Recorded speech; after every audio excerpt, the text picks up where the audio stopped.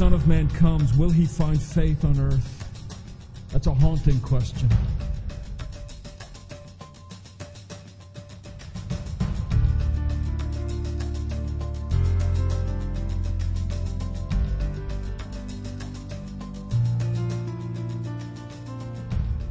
Chapter 2, verses 20 and 21. By now, some of you see a pattern developing. You just left the bulletin from last week there, and that's where we'll be. Let me give you a hint. Leave this week's bulletin there at the same text. We're not done with it even after today. We've been looking at the authentic gospel in the book of Galatians. We've seen that authentic gospel has to do with the grace of God in Jesus Christ, adding nothing to it. Not any religion, not any law, not any legalism, merit, nothing at all added to this gospel of the cross of Jesus Christ. Christ crucified and risen from the dead. We come to Galatians 2:20 again. I have been crucified with Christ. It is no longer I who live, but Christ who lives in me. And the life I now live in the flesh, I live by faith in the Son of God. And these next lines are the ones I want for us to think about this morning. I live by faith in the Son of God who loved me and gave himself, gave his life for me. You know, a lot of people will say, well, of course God loves you. That's his job. He has to love you. I mean, that's all God does. Everybody knows that God loves you. Let me suggest to you, not everybody knows that. I mean, in our society, in our culture, coming out of Western European traditions and those kinds of things, heavenly laced with, heavenly influenced by the Christian tradition, Christian thought, Christian teaching, coming out of that angle, yes, we say a lot. God is love. God loves us. God loves you. And we all believe that sort of generically and sort of as a society. But let me suggest to you that that is not the natural thing that people think. I mean, the religions of the ancient Near East in which Israel came into being, they didn't think their gods loved them. The Assyrians did not think the gods loved them. The Babylonians didn't think it. The Canaanites did not think it. They thought the gods were at war and were fighting and contending and fooling around with each other, and human beings were just sort of caught in the middle of it all, and the best you could hope for in life was placating the gods so that they wouldn't get really, really mad at you. But if you went to a Babylonian or an Assyrian and a Canaanite and you said, you know, God loves you, they would have said, no way. That's not what gods do. That was the ancient Near East. But you go to the religions of Rome and of Greece and the pantheon of gods. They didn't have the idea that God loves me or any of the gods love me. They just figured the gods were up there in Olympus doing their thing, coming down off the mountain every now and then to kind of complicate life. But the notion that God is love and that God loves them was completely alien to Greco-Roman culture. You go to the subcontinent of India, study the religions of India. We call it that Hinduism. It's a little more complex than that. But you look at the religious systems of that subcontinent, you don't get the sense that there is a God who loves us. You get a sense that there are a whole bunch of gods with a whole lot of stories that you can tell in Technicolor movies. And they're kind of interesting, but the idea that there's a God who loves you is not there. You go to the Far East and Buddhism and Shintoism, Confucianism, Taoism. They do not teach that there is a God who loves you. I mean, just the vast majority of human cultures do not believe that God loves you. You go to the ancient religions or the religions of the Americas, the indigenous religions of North and South America. Ask the Incas if there's a God who loves them as they're busy with their human sacrifice. Ask the Aztecs, better yet, ask the people that the Aztecs would conquer and then take by the tens of thousands and sacrifice to the gods. Ask them if there's a God who loves them.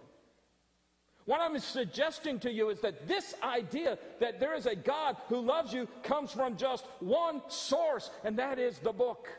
That is God's revelation of himself to the people of Abraham. That is God's revelation of himself to his chosen people, that he is a God who loves them, who sets them free, who's vitally involved for their well-being in their lives. That comes out of the Scriptures, out of the Bible. It is the teaching of the Judeo-Christian Scriptures. Whatever Islam teaches about the love of Allah, and it is very small, it has some element of Allah loves you if you behave yourself. But that is taken from the Jews and the Christians. So really, it all comes back to God's revelation of himself to Abraham and to the people of Abraham.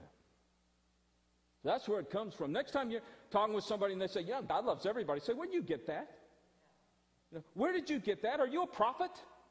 You know, did God give you a revelation? God loves everybody? No, I was always taught that. Who taught you that and why? Well, I learned it in church. Huh? You see? So this idea that God loves you is very much based and founded in what God has done for us in Jesus Christ. And so Paul says, I live by faith in the Son of God who loved me and gave himself for me. Now there's a generic sense, sort of a general sense in which you can say God loves everybody. I mean, absolutely. God created everybody. God created the universe. He created the whole world. There's nothing that exists that God did not create. And God loves his creation. He looked at it and said, you know, this is really good stuff going on here. I mean, he said that at the end of every day. This is really good. This is really good. And so God loves his creation.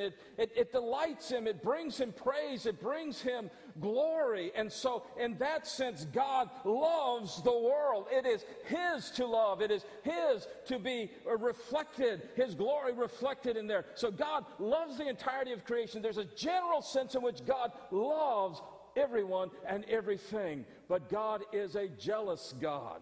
He is a zealous God. God is jealous for you. God is jealous for me. Oh, before you think, oh, what a terrible thing. Isn't jealousy a bad thing? Not when you love somebody so much you cannot stand to see anyone else hurt them. God is jealous for his creation, and he will not abide the sin that destroys his creation. He will not abide the rebellion against his will that injects death and destruction into his creation. God is a jealous God. He is jealous for his creation. He loves it so much, he will not abide sin. That's why the wrath of God and the love of God are not contradictory. The one arises out of the other. God loves you too much to allow the sin in your life. And God loves you too much to just, with a wink and a nod, pass by and say, it just doesn't matter. It does matter because of his great love. God is jealous for his creation, and he loves his creation so much that he sent his only begotten Son to die on the cross. Jesus said, you know, there's no greater love than this. When a man gives up his life for his friend, you don't find a greater instance of love than this, than when someone is willing to pay the absolute price for the sake of his friend. And oh, God sent his Son, and Jesus Christ died on the cross for our sins. And there the power of sin was put to death.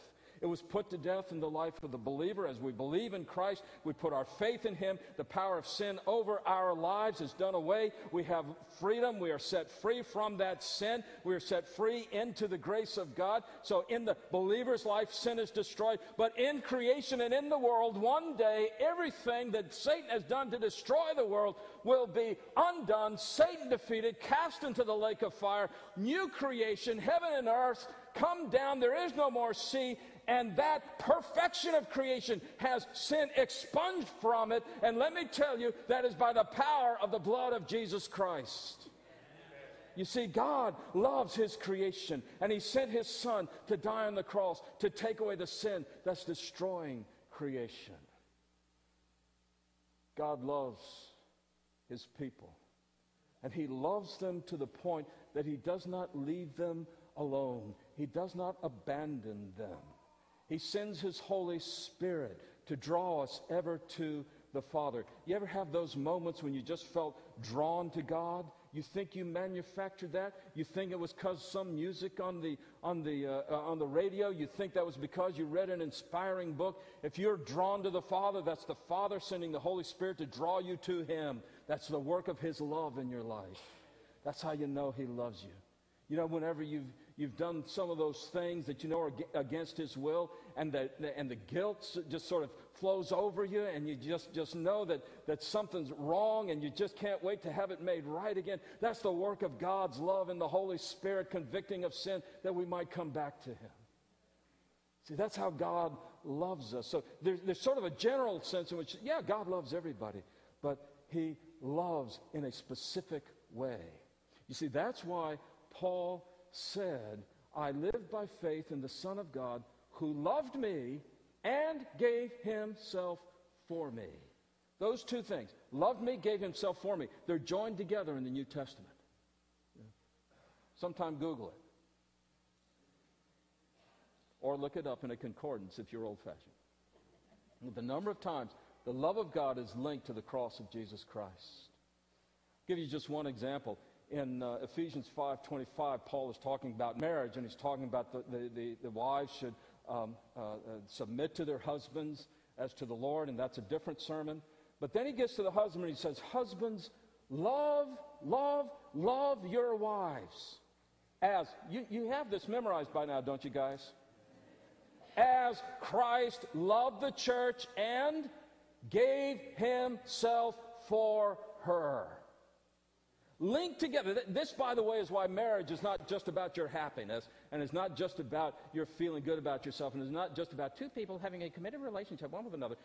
Marriage is a reflection of the love of God in Jesus Christ that poured out the life of Christ for the sake of the bride. That's what marriage is about. So, the rest of you are applauding on the inside.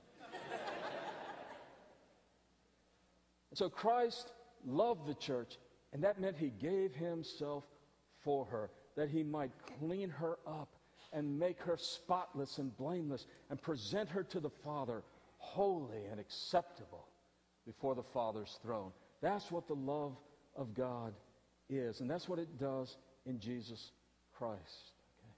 So Paul says, this life that I'm living now, I'm living by faith.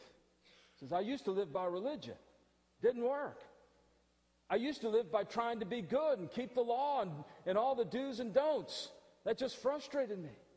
I used to live by trying to be better than everybody else, as long as I was on the upper end of the bell-shaped curve of the grading curve, as long as I was in the 99th percentile. Well, I tried it that way, and that wasn't good enough. He said, I tried all kinds of ways to know God, and not a one of them brought me to the Father. Until His great love reached out to me and grabbed me by the collar and said, Saul, I've got a different way of life for you. I am going to bring you to my throne through Christ. The Holy Spirit worked in his life and changed his life. This is the testimony of every believer in this room.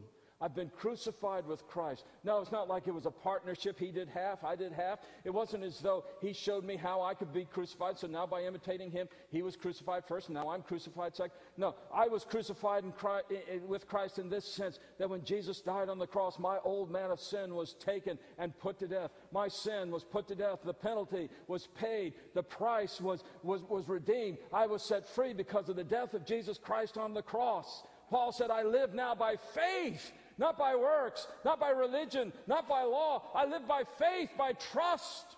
I put my hope in Jesus Christ. And so now I live by faith in Jesus Christ, the Son of God, who loved me and gave Himself for me. Now, can anyone sense the magnitude of the pronouns there?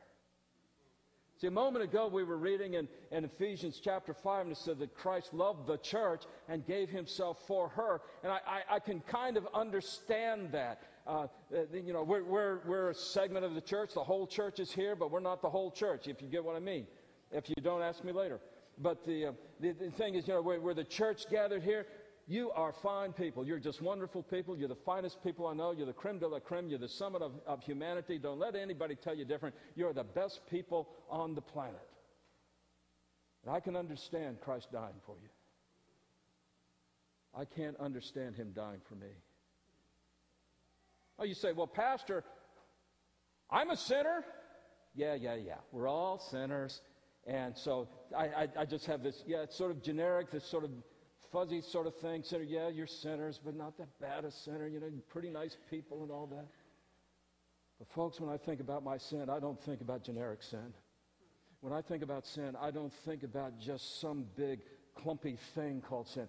I think about dates and times and places and peoples and words that I've said and things that I've done. And when they come flooding back, I'm ashamed of myself. When I think of sin, my sin, it's not just some sort of throwaway line, oh, I'm a sinner. When I think of my sin, I think of the actual moment when I turned my back on God and rebelled against him. I can give you reasons, I can give you explanations, I can give you psychological analyses, but all I can tell you is this, is that I am the chief of sinners. The chief of sinners. Paul would have told you that. I mean, look at Paul. Paul the Apostle, we look at him and say, well, you know, there's a guy who was used to plant churches all over the known world. There was Paul who spread the gospel, Paul who gave us much of the New Testament scriptures. There was Paul who brought an understanding of how the Old Testament is fulfilled in the New Covenant in Christ.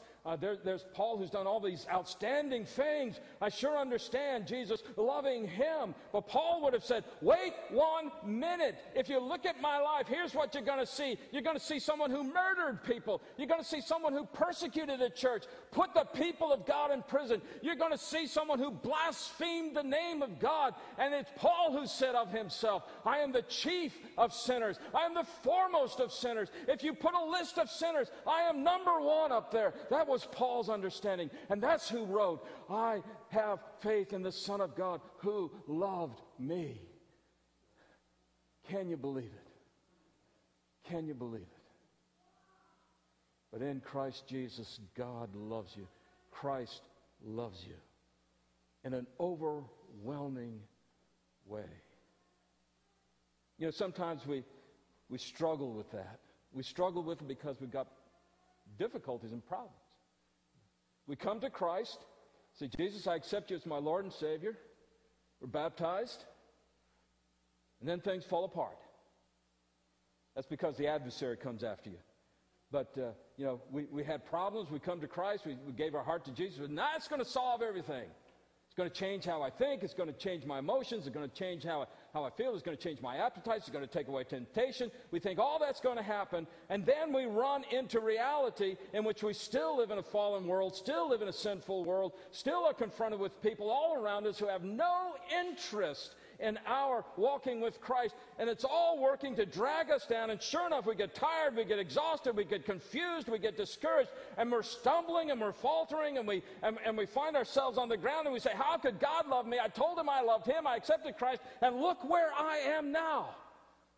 Here's how you know Jesus loves you. They dragged a woman out and threw her in front of him, said, Jesus, we caught her in the very act of adultery. This woman deserves to die. Jesus, you know the story, but Jesus eventually dismissed the people by showing them their own sin. And they left, and finally it was just Jesus and this woman. He says, where's the condemnation? He says, who's here to condemn you? She says, there's nobody here. He says, I don't condemn you either. Get up. Go your way. Sin no more. Here's how you know Jesus loves you. He corrects you, but he does not condemn you. Jesus corrects you. He reproves those whom he loves. He sends the disciplining power of the Holy Spirit into your life. He redirects you. He makes you unhappy when you're sinning. He draws you to the Father. Jesus corrects you, but there is no condemnation for them which are in Christ Jesus. That's how you know he loves you. You know he loves you because when you've been exhausted, he's been raring to go.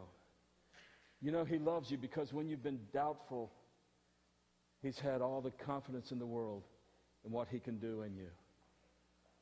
You know he loves you because when you were walking in the darkness, he was still the light.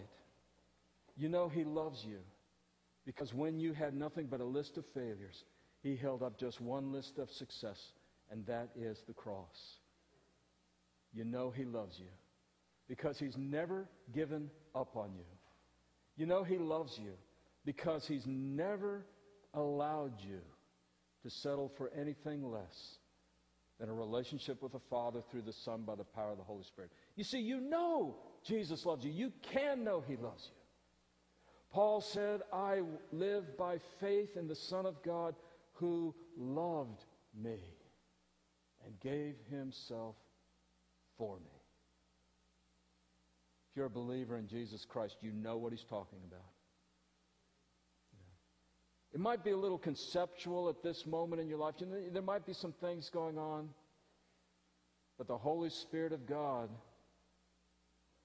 given to every believer, is telling you that God's love never fails. If I had the words memorized, I'd just break into singing, oh, the deep, deep love of Jesus. Oh, the deep love of Jesus. Beloved, if you do not know Christ this morning, I pray before you leave this place, before you leave your pew, you will ask him into your heart and experience the love he has for you when he died in your place and gave himself on the cross for you. And so Paul, with this sort of amazing, overwhelming sense, he says, I live by faith in the Son of God who loved me and gave himself for me. In a moment we come to the Lord's table. At the Lord's table, we hear once again God saying, I love you this much. The broken body of my Son, his shed blood. Once again, you see the love that gives everything for us. In a few moments, we come to that table that we can tell him we love him too. Pray with me, please. Father, I ask now that your Holy Spirit would work in our midst in these next few moments. For the believer who has wandered off and is now just living a thoughtless, careless life, I pray for the convicting work, the reproving, correcting work of your Spirit. Father, for the one here who does not know Jesus, I pray that the power and the conviction would come to bring about confession that Jesus is Lord and Savior. And then as we come to this table, how we thank you that you love us the way you do. And we're overwhelmed that we can say with Paul, we have faith in the Son of God who loved us, gave himself for us. I thank you for it all in Jesus' name. Amen.